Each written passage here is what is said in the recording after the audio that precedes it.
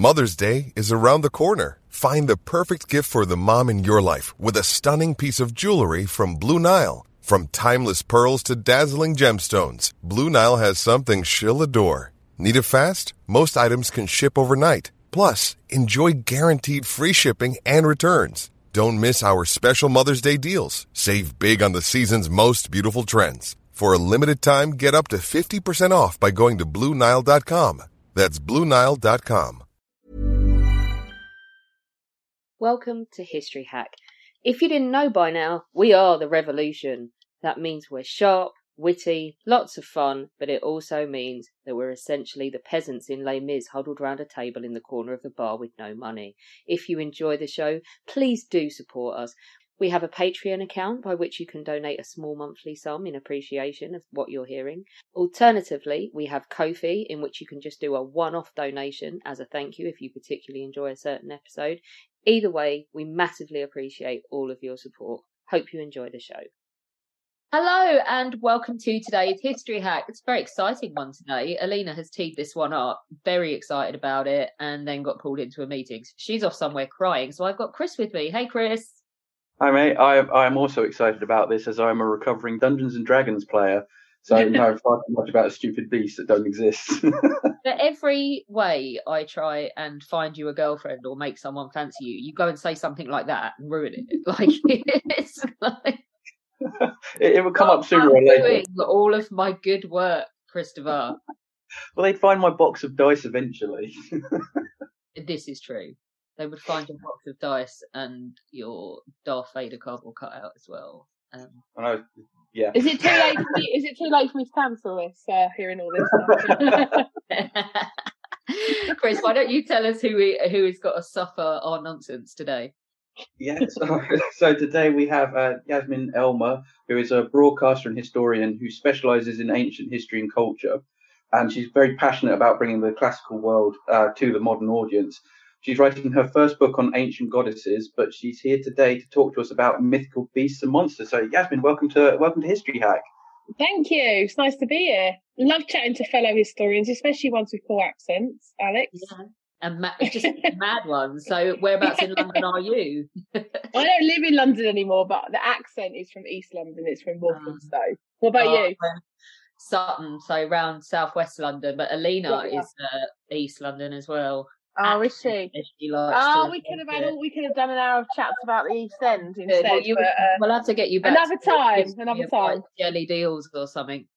I feel like I could drop my accent and go into the Medway accent. No one wants that, Chris. No one wants anyone to go full Medway. Is that even legal? Do people even want 50% Medway? I mean, what's the percentage we can even take? Not sure. No. Right, okay. We're going to talk about mythical beasts today because Alina prepped some questions for us. This is going to be really, really interesting because I don't think there's a culture out there, is there, Jasmine, that doesn't have folklore, mythical monsters and beasts, bogeymen hiding in the wardrobe, under the bed, whatever. They've all got them. Well, exactly. I mean, I think that's why I quite like it because it's one of those universal things that you see in, I mean, not just ancient cultures, but all cultures. Because, what are our modern day things that we're afraid of? We have monsters today. They might look more like our politicians. I was going to say, real. Yeah, there's quite a few that maybe aren't quite as mythical as we'd like them to be. But nonetheless, I think it's part of human culture and society, isn't it, to have things that we're afraid of in monstrous form. So you're right, every ancient culture and every culture since then has its monsters. And that's why I like them, because we all get it, don't we? Yeah. An easy segue into anything if if you like a monster, there's a culture you can go to that's got monsters and you can kind of, get into the culture that way if you fancy it. If you fancy it, you might find an easier way to do it than that, but that's how I like to do it. So I'm guessing then we could just start at Herodotus, can't we? Well, if you like. Yeah. Yeah, I mean, like, is that where people started writing it down and recording it? Because I'm guessing, like, orally, it's even older than that, isn't it? Well, yeah, I mean, you're thinking of, like, Herodotus as a historian that's writing down factual events, right? Being one of the first that does that. But as a sort of, genre, history, writing. But, mythical beasts go way further back than that because, from my perspective as ancient person. You're looking at archaeological evidence, you're looking at iconographic evidence, you're looking at that sort of stuff, which goes way back thousands more years than that, than Herodotus writing things down. But because this is, we're mucking about here, because obviously this is History Hack, right? So we're kind of messing with the boundaries here, because whilst this isn't really history, is it? We've just sort of gone, I know what I'll talk about monsters because I love them, but we're sort of like finding a little combination between the two. So it's not that historians aren't interested in mythical monsters, but it's in the domain more of archaeology, religion, literature than it is firmly in history. So where does it start? I mean, it starts probably the first time humans could imagine things that they're afraid of. And I can't tell you exactly when that is, but I mean, that's going to be prehistory, isn't it? Yeah. Where they're, kind of experiencing the world around them and having anxieties about it. Sort of like the ancient mythical monsters and beasts representative of things like natural disasters like volcanoes or floods.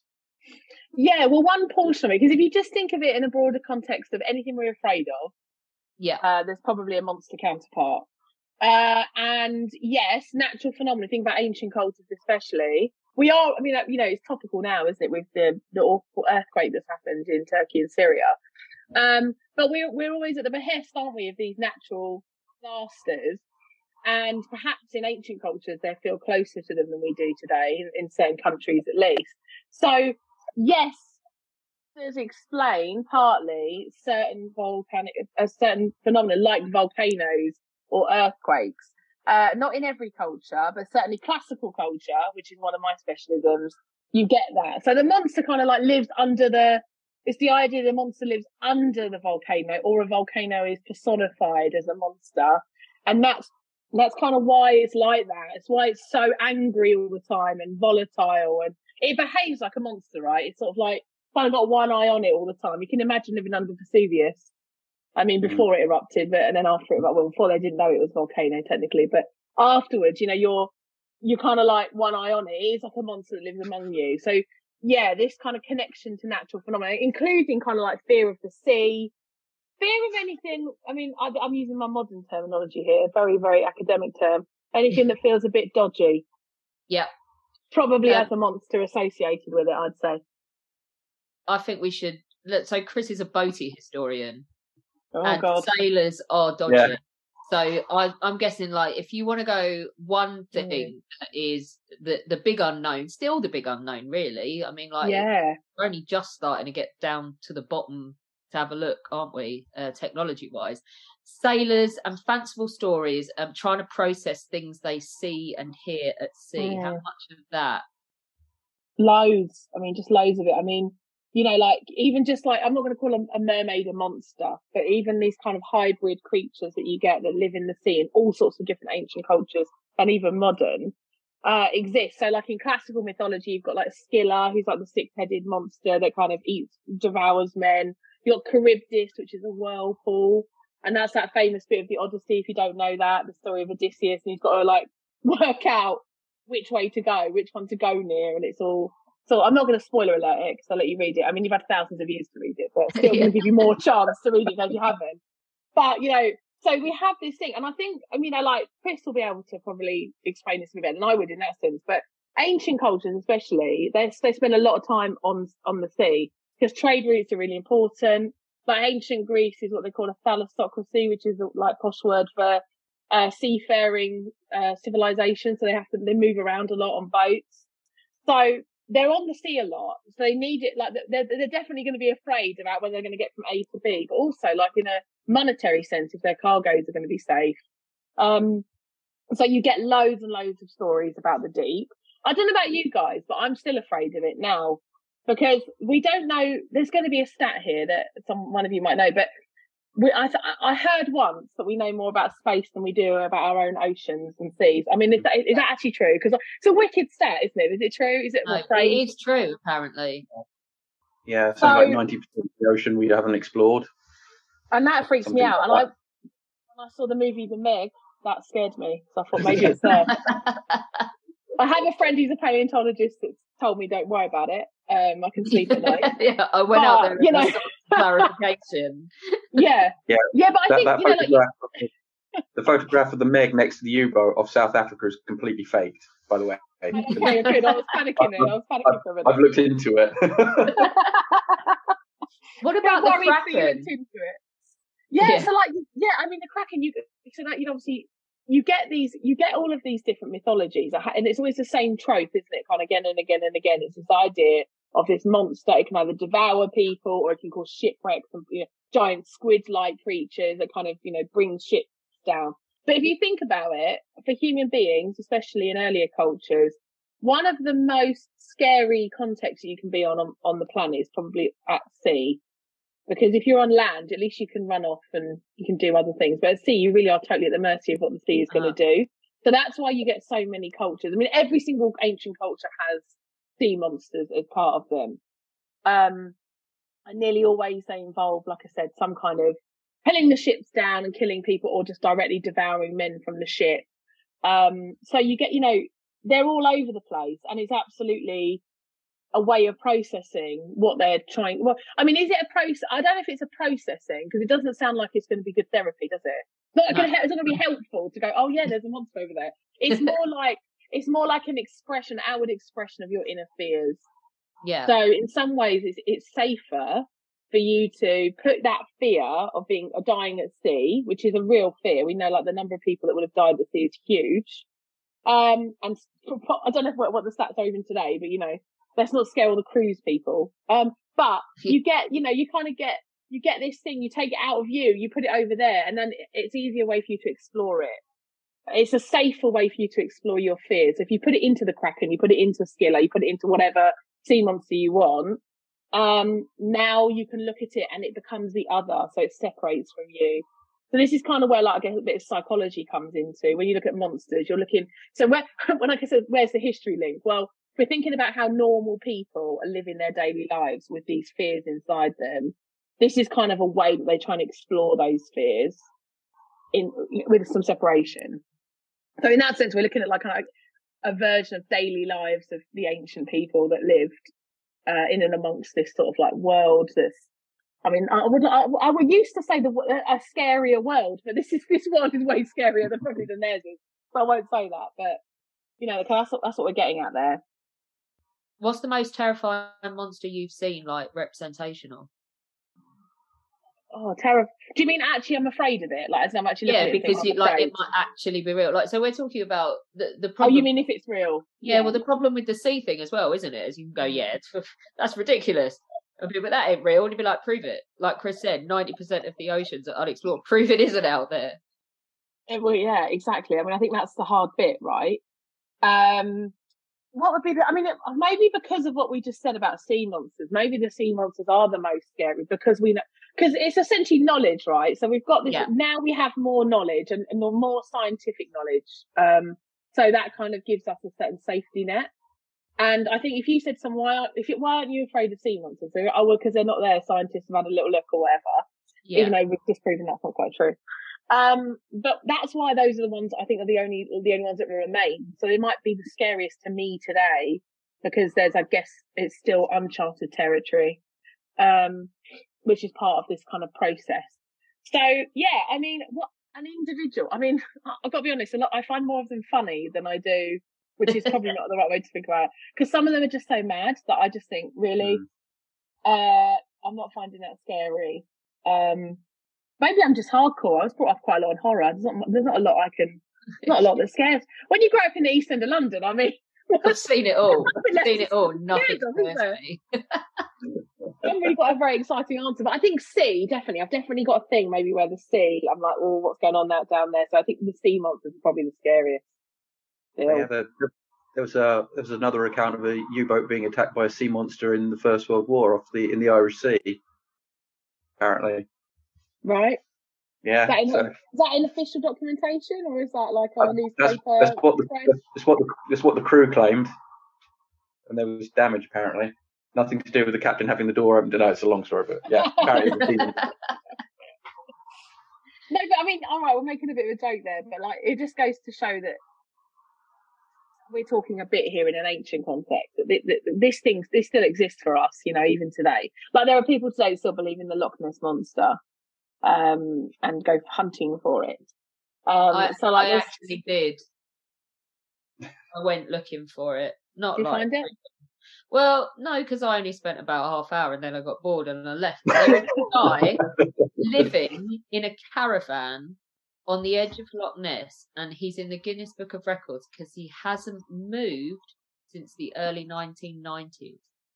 Well, literally hasn't moved, or do you mean he's not left Loch Ness right since 1992 or something? He moved in, he got divorced, sold his house, bought a caravan. Not surprised. Now he what about the divorce bit? Yeah. Now makes little models of the Loch Ness monster, what he thinks it looks like, but he has been sitting there waiting for it for more than 30 years. This is starting to sound like a plan. What does that tell you? No, Chris, you're not doing that. I will not let you do. You're not there yet. There's still dating apps we haven't tried. Right. What does that tell us about the human psyche? Well, that specific man. I think that man needs. It's like the need for answers, isn't it? It's the need for answers. Yeah. I mean, basically, if you transport yourself back to any ancient context, you've got the human civilization that is springing up. Whatever culture you like, you can put yourself anywhere, and you've got this culture. But remember that at some point, human civilization reaches a boundary, and when you hit that boundary, so I'm talking about physical space here, like a city or something, right? And then you hit a boundary, and then on the other side is the wild, the unknown. So that happened a lot more than it does today. So I know, I live in Exeter. When I drive to the edges of Exeter, it's all right when I hit the countryside. I'm not going to be scared because that's not the unknown for me, right? But what's happening in ancient cultures, obviously it might not literally be the exact boundary of the city, but metaphorically it might be further or whatever. But then that's why they have this system in the world, if you like, of mythology and monsters and supernatural, because for them there is a literal potential when you cross the boundary from human civilization into the wild, the unexplored, basically the untamed. That's where monsters usually dwell. So there are like all those old maps that have "Here be dragons," where they don't know what to draw.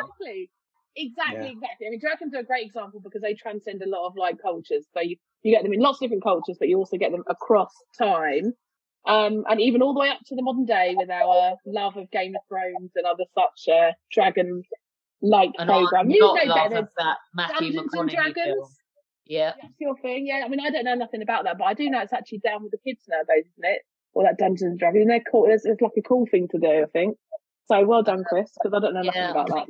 Not if you're 42, but we'll discuss that. Maybe for another show. Yeah.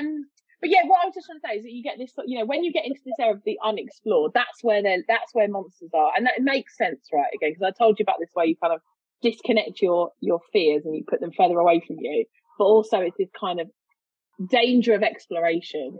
Like if I go out into that wild and I venture into it, what am I going to find? And that's where that's where all the dodginess will be. My official term I keep using, dodginess will exist. So actually it's fear, I don't want to make it make a really too much of a point on this, but you could connect this to fear of foreigners as well. And people, I'm saying that I have no fear of foreigners. What I'm trying to say is that that's where it's xenophobia, isn't it? It's like kind of like what the opposite, the other, where they're coming from is a different place. And so it's kind of, monsters are an extreme version of that. There's kind of our human fears of other, the wild, the untamable. Because really, what is a monster? Is something that humans can't overpower very easily. I know they do in myth, there are various myths about this, which is a way of us appeasing our fear. So if we get like Perseus to lop off Medusa's head, then what that is I'm putting aside patriarchy thoughts. What that is us taming the monster. So that's making us feel better, right? Yay. Okay, right. But you've just mentioned the patriarchy because we don't know what it is that sinks ships maybe in the ancient world or whatever. But are you saying the patriarchy sunk the ship? Well, what I'm saying is there's unknown stuff, right? But then no culture can claim not to know what a woman is and not to be able to overpower a woman. So why are so many monstrous figures female? I mean, you already mentioned mermaids, but Medusa, Ariadne, why is it always terrifying women? Because women are scary. We are, to be honest. Let Chris answer. But I think Chris has got the right answer. Well, no, like you kind of, because obviously, like, all monsters are on a hierarchy. So we were talking kind of about those bigger monsters that exist in the wild that devour men, and a lot of the things you were talking about originally are those kind of monsters. And then female monsters as a subcategory, if you like, represent something similar but also different. And that is, they often pop up in patriarchal societies, not always, but often do pop up in patriarchal societies. And, the fear of female monsters is like a double threat. So they've got all the monster stuff that we've spoken about that we don't like, fine. The other places, the exploration, Untamed, all of that. But on top of that, you get male fears about female power, and female power in different forms. So it can be kind of just literal power, and it can be sexual power. It can be all sorts of different types of power that women possess that also go into these monstrous females. And so they become doubly scary in that sense to men, right? Yeah. To men, they become doubly scary. So the other thing that is really important is we have to get to this kind of point about women are the ones that give birth. So this idea that, if there are female monsters, it's the fact that they can give birth to more monsters. That's a fear. So like there's the male fear of like legitimacy or fear of kind of offspring being a certain way. Women have that power because they're the ones that carry the children and give birth to them. So there's a few things that women represent that are particularly scary to men. And that's why, so for example, in classical cultures, like you just said about Medusa, that's why we get these monsters there that have a very distinctly female vibe, because that's a very patriarchal society. This Mother's Day, celebrate the extraordinary women in your life with a heartfelt gift from Blue Nile. Whether it's for your mom, a mother figure, or yourself as a mom, find that perfect piece to express your love and appreciation. Explore Blue Nile's exquisite pearls and mesmerizing gemstones that she's sure to love. Enjoy fast shipping options like guaranteed free shipping and returns. Make this Mother's Day unforgettable with a piece from Blue Nile. Right now, get up to 50% off at BlueNile.com. That's BlueNile.com. Hey, I'm Ryan Reynolds. At Mint Mobile, we like to do the opposite of what Big Wireless does. They charge you a lot, we charge you a little. So naturally, when they announced they'd be raising their prices due to inflation, we decided to deflate our prices due to not hating you. That's right. We're cutting the price of Mint Unlimited from $30 a month to just $15 a month. Give it a try at mintmobile.com/switch. $45 up front for 3 months plus taxes and fees. Promo rate for new customers for limited time. Unlimited more than 40 gigabytes per month. Slows full terms at mintmobile.com. If that makes sense. It does. I like the praying mantis who literally just shags them, then bites their heads off. Yeah. You also get women getting punished by the gods a lot. Like Medusa was punished because she was beautiful. Ariadne is punished because she can sew and really well. And so it is a lot of women being punished by the patriarchal gods. It's usually Zeus. If he's not shagging them, he's punished. I mean, I know what you mean. I hear what you're saying there. So, like, because obviously Ariadne's not. When we talk about monsters, we have to make sure we talk about monstrous. We didn't really give a definition, but what a monstrous thing will have certain components and they make them a monster. So Ariadne's not a monster; she's a female, right? So we can't put. That's the different point we're making when we talk about female individuals. But like when you said about women getting punished by the gods, yes, they do, but so do men. It's about the behaviour of the individual and what that represents. And nearly always says at the heart of Greek myth, there's usually a mortal person that has decided to be better than the gods and shown hubris, which is arrogance, which is an arrogance where you think you're so much better that you're even better than the gods. And that they're the ones that need to be smited down. So Ariadne is an example of that. And that can be male or female. So you get that kind of, that mixes around a bit. But you're right that women in general don't always get the best outcomes in Greek myth, which is probably where that point's coming from. There's quite a harshness to it. So, and then that does link into patriarchy. So, there's kind of, when we're chatting about monsters, they're their own genre of myth that I think we need to keep slightly separate to just women. But you can look at women and monsters together in figures like Medusa. Well, just but with the mermaids as well. So isn't it that they lure men to their deaths, either on the rocks or? Oh, that's the sirens, yeah. So they're not mermaids, but yeah, no, but I know what you mean. So the sirens are like these like bird-like female creatures that sing beautifully and lure sailors towards the rocks, and then they have a shipwreck because of that. So again, but that's, I mean, I don't want to keep poking on Chris here, but sailors and women. We do it all the time. It's fine. There? Sailors and women, there's a history with that, isn't there? Like, so, this is like sailors being kind of, seduced by these women and their beautiful voices and then dying for it. So it's a kind of like, it's like a sexual sea combo on that one, which makes sense if you think about sailors' lives. And it was only the discipline of Odysseus of like pouring honey into his men's ears so they couldn't hear, and then tying himself to the mast so he wouldn't be tempted, and with discipline they can get past them.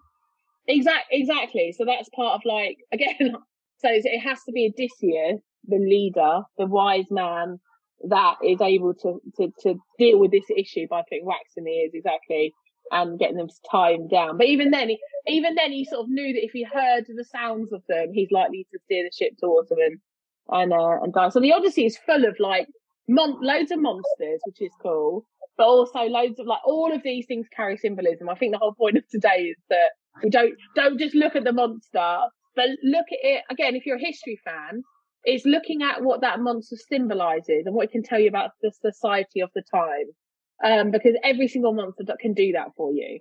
So even if you're like, whatever, that ain't history, but it is history, because what it is a reflection. It's like a mirror image of what's going on in a society. So it's like a kind of little neat way into any society you want to look at. So why do they eventually sort of disappear? Well, we just said we're still afraid of the sea, right? Yeah. Well, so you mentioned knowledge, didn't you? So with more knowledge comes less monsters, because we've ruled them out. But exactly, we haven't entirely ruled them out. But a lot of people are still massively susceptible to wanting to believe in. I mean, we could start talking about aliens as well in the same vein, couldn't we? This is right. Unknown. Yeah, it's just basically like, I mean, perhaps ancient monsters specifically. Like, do we really believe Medusa's around? Well, obviously Medusa got decapitated, so we don't believe she's around. But do we believe that it's possible these people, these monsters are still around? No, we don't. Why? One, there's a few answers to this. Obviously, culturally, we've moved on. But we've moved on, and we're more rational and scientific largely than we may have been in the ancient world. Most societies are probably leaning more towards the factual and the scientific rather than the kind of supernatural and mythical. That's one thing. Two, we explored the whole world. So apart from the seas that we're now all scared about, everyone's freaking out after this episode with that. But we don't have a lot of unexplored land anymore. So I know that Medusa's not over there because I've gone and had a little look, basically. And then, the other thing you said, that what are we afraid of today then? We are still afraid, right? We still have monsters, but they look different. And to me, we've pushed that boundary of wild further. So aliens is a great example, because what do we not know now? We don't know about life on other planets. That's our unknown. So the boundary's gone way out, right? Because we've explored planet Earth. So we're like, well, let's go further out.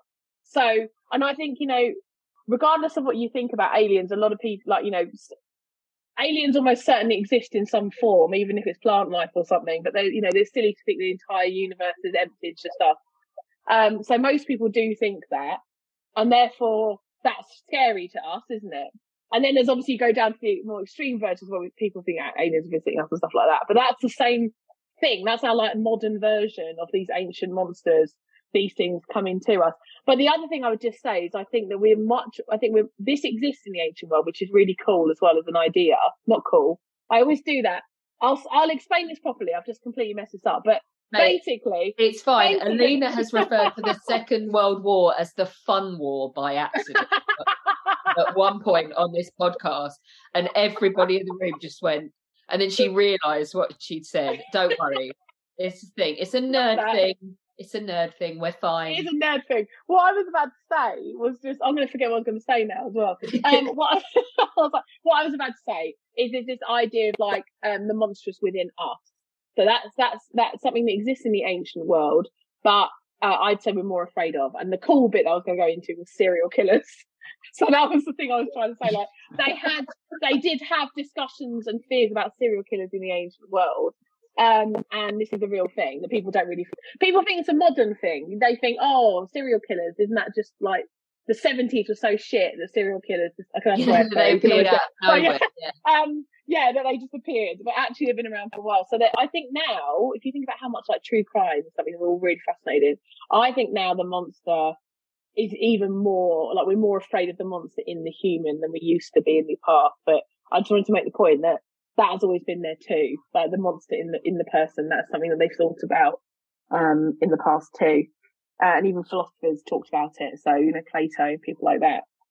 So that was what I'd say. Aliens and monsters in us, serial killers. That's what we're still afraid of. So they've gone, but they've changed. They've shapeshifted as monsters do. Yeah, because there's the early interpretation of vampires were just people who'd sneak into other people's houses and steal bread and milk, and then go and live in graveyards because that's the only place they could live, in like the big palatial tombs.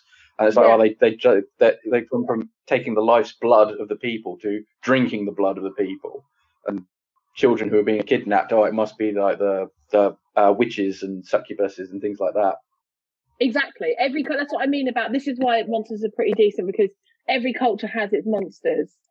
And every even if you look at historical events, we were talking about World War II, but there's plenty of monsters in that.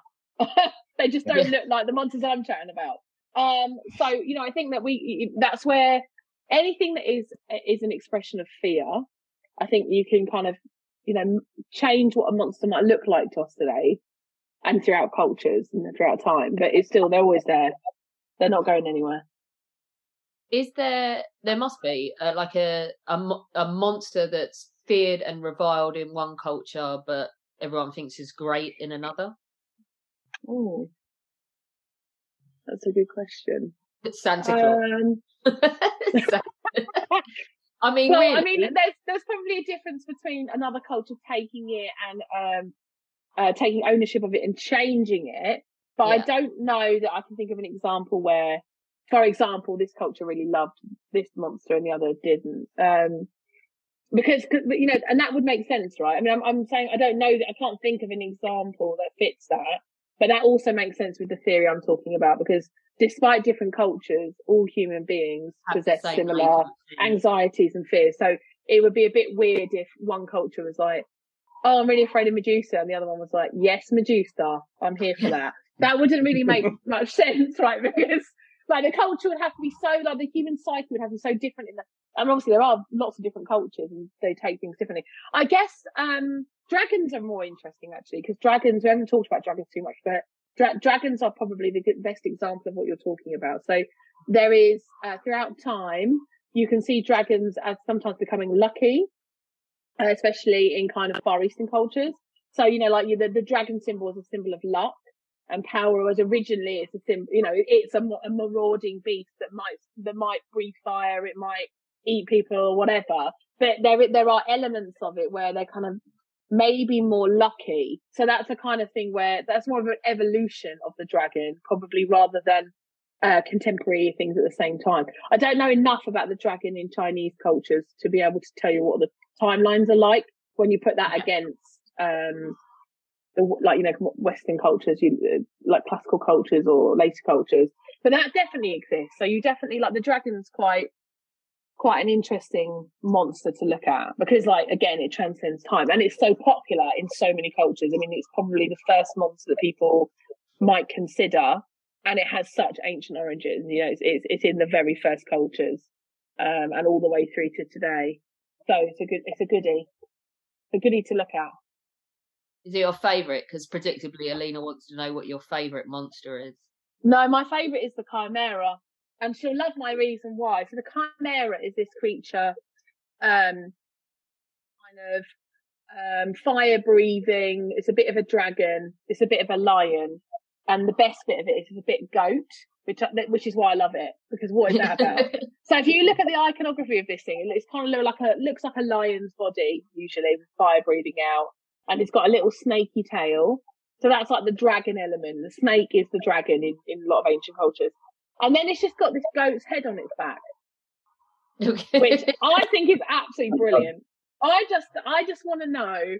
I just got this image of this bloke by a fire in like ancient Greece, just going, I'm going to make up a new monster. I'm going to chuck a goat on its back and see what everyone says about it. I mean, there is. It doesn't look that scary. How can we make it more scary? Stick a goat head on it. I mean, I'm joking about it. I do know. No, but it's true. Like, you reckon it was just like? I really hope it was just some ancient Greek guy totally stoned off his nut on ancient Greek. That's what I want. Like, I just want him to be absolutely pissed up and just going, I know what to do. Let's chuck a goat on it, and everyone goes, yes, mate, and that's how it goes. But I mean, there is a bit of symbolism behind it, because obviously the lion is a bit obvious, and maybe the snaky bit is a bit obvious, but the goat on the back is, some scholars have argued that it's kind of about like the domestic side of the monster.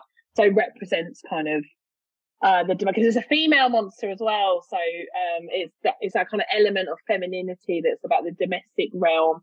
I mean, maybe, but I just prefer the one where someone just, I mean, when I say the one, it's fully made up, it's not real. The one where I just go, yeah, I fancy that. Yeah, I'm still going to go with the personified praying mantis from that episode of Buffy the Vampire Slayer, where she was literally biting blokes' heads off. Just literally using them for sex and then biting their heads off. Like, I'm down with that. Like, that's a reasonable way forward. Maybe I'll start an app. I'm sure Chris would sign up. Which dating app is she on? Yeah. Go on, Chris. What's yours? I think probably, I don't know. It'd be hard. I'd probably have to go with Gorgons in general. Just the whole story of Perseus and the reflective shield and the three sisters. And it's just fantastic. Or the Minotaur. The Minotaur is a fun story. I even use it now when I get lost. Like, start leaving trails so I can find my way back. I like the Minotaur as well, because it's, you might potentially there's connections to the Minotaur and explanations for earthquakes, because he's underground, and there's a lot of descriptions in the ancient texts of him bellowing, which is an odd term, and it sort of might represent the sounds of of what happens underground, and the labyrinth is kind of like womb-like and under the ground. So it's so sad, the Minotaur, because actually he's just discarded down there just because of the madness of his own birth, which is just I think it's really tragic. We don't talk, actually, there's not a lot about the Minotaur in ancient texts really, but I just think he's really sad. He's like relegated. It's like, poor little thing. The whole story's sad as well, because the hero kills him, gets the boat back home, forgets to change the colour sails, leaves them black, and his mother goes, he dies, and she throws herself from the cliff and dies as well. So that's right. No one's a winner in that story. Yeah, it's his father Aegeus. He's supposed to change the sails over to know he's safe, but he doesn't. Well, I'm not a fan of Theseus. If you ask a lot of classicists, especially younger ones, we don't like Theseus. He's a bit of a douchebag, really. So I mean, it's a decent end for him. Quite happy about that bit. That's not a tragedy to me. I was like, yeah, fair enough. I just love how Chris has managed to like basically empathise with the Minotaur being discarded and alone through no mistake of his own. He was just born ginger. It wasn't his fault. Let's end on a serious note, or because is there any point in doing that? No, it's not that serious, really. It's just an actual structured question instead of us mocking Chris. Mythical beasts you mentioned are representative of ancient cultures and can tell us a lot about ancient cultures. I think my problem as a modern historian with ancient history is every time I ask one of you lot something, your answer is, oh, well, we don't really know. But, so is this a way, things like mythical beasts and mad stories like this, is this a way to attract people to studying ancient history? Yeah, I mean, well, first of all, I've got to come back right at you because you started off a little war there between modern history and ancient history. I've got to represent that. I'm not going to let you get away with that. Come on. There's no documents. There's nothing to look at. No, there is so much. Do you know what? The genuine people ask us a lot, like modern history. Like everyone knows modern history, they know what it is. But when they go into the ancient one, like what you're actually doing, I don't get it. But the true difference is, I think, if you're a details person and you're getting into your modern history. You've got all that documentation. It's all there. Sometimes it's depending how modern a historian you are. You might have the actual direct words of the individual that you're looking at or whatever. You've got real direct evidence. Sometimes even, I can't believe that you guys get visual evidence like films and photographs. That's exciting. But, but the thing is, like, for us, it's like, you're trying to piece together all these different types of evidences, which I prefer because I like, looking at a historical document, which usually involves translation. So it's language. And then you might be like, oh, here's a little piece of the puzzle. And then I need to go to archaeology to fill the rest of it in. And then a piece of literature. So like mythical beasts and things like that are actually a part of this like mosaic of how we build ancient lives. So that I can see why it's frustrating to people that prefer to work in a more structured way. But I like it because it means there's so much to explore. It's so much more interpretation that you can put on something. So, is this a good way? Well, yeah, because it's a little piece of the puzzle. So I would never encourage anyone to go, let me just do beasts and move on. But the truth is, I do find, I don't want to say anything about your lovely listeners, but the monstrous part of it is something we all relate to. Whether or not, you get it. You were a kid, you listened to that story, you get this, whatever, we all know it. And because all of my work is about accessibility and relatability of history, that is a nice way in because it means you're already happy where you are. I kind of know, I've heard of this Medusa, I know what's going on there. And then you step in that way and you think, well, wouldn't that be interesting to look at kind of ancient attitudes to women or other things like that in the ancient world or in this culture. So definitely think it's a great way to attract people to ancient studies. Yeah, so I think it's all about bringing it all together and kind of a little bit of the mosaic. But then I don't know, because do you hate that then? Do you hate this idea of having to bring together all these different disciplines? Is that something that you don't like? Or would you my world is simple. I spent the whole of yesterday sitting there with a bound volume of crap written by Admiral Jellicoe in his own words, literally 5 seconds after something happened. And I'm spoiled. I am a spoiled brat of a historian. And I get that all the time. Me and my many, many documents. I don't know. I just think it is mad, isn't it? It's like we look at each really other different across the historical divide, ancient historians and modern historians. I'm like, you're weird. But could you? I don't want to drop the U-boat word again, but I'm going to. I'm chasing a U-boat that disappeared in the Aegean, and no one knows why it didn't turn up. Could you, as an ancient historian, go, yeah, Kraken? That's why it didn't turn up. No, that's not classical.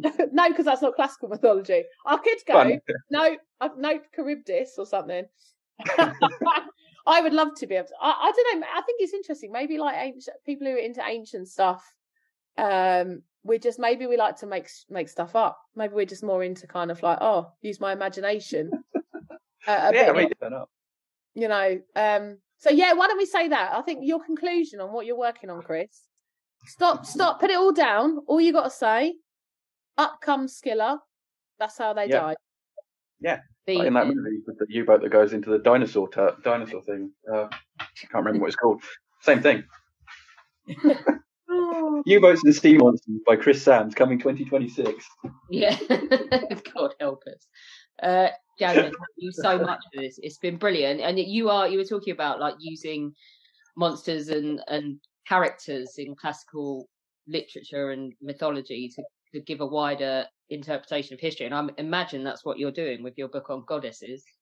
Yeah, so I like to dabble across the ancient world a little bit. So yeah, my book. So you've gone rogue, like you'll do Greek and Roman. And that's my original background. So my undergraduate degree was the entire ancient world, and then when I was actually a school teacher, so I specialised in classics then, and became a teacher. So that's why I've got this. And then when I did my master's thesis, I worked on monsters. So monsters is like one of my little areas. But this is what's so cool about ancient, because you can just be like, okay, I'm going to go to this now. So I'm really interested, like the female monsters got me into thinking about femininity in a wider sense. And that's where there is a connection, because I've gone from like looking at monsters as part of my thesis, I'm thinking about femininity in a wider sense and moved to the book. So yeah, the book is going to be about ancient goddesses across a variety of different cultures, ancient cultures, and hopefully ones that people haven't really had the chance to explore before. And it's going to be a book for everyone. So, you know, like it's one of those sort of public history books. You can just turn up and read it. You don't need to have a background in it, because that is what all my work is about. It's what my podcast is about. It's what my TV work is about. It's all about getting people into it that don't have a chance. Because you guys, I don't know how you guys feel as historians, but ancient stuff has a specifically bad rap for you know, rep. Sorry, did I just say rap? That's okay. You just sounded down with the kids. Yeah, we don't I don't know if you know about. I don't know if you know about ancient rap, but it's so dope. We don't do gatekeeping at History Hack. We don't. No, I know you guys don't. But what I'm saying is that, like, you know, when you think about the ancient world, you do it's even smaller community, and so it's time for that to move on. So that's what I'm trying to do with my stuff. So it's been lovely talking to you guys and meeting historians that do the same thing in modern history. Yeah, me, you, Alina, Chris will blatantly tag along, and a pub at some point, I think. Indeed. A necessity. Chris can go to the bar. It sounds like I've got to bring a date for Chris, though, if I ever meet Chris in person. Like, that's where we're going with this. Yeah, I feel like I'm going to put that demand on anyone who wants to come out drinking with us. You've got to bring a girlfriend for Chris. Okay, I'll get looking. Lord knows we've tried to find one and failed. So we're now farming it out. We're now subcontracting. Fine. I'll get on it, Chris. I'll get on it.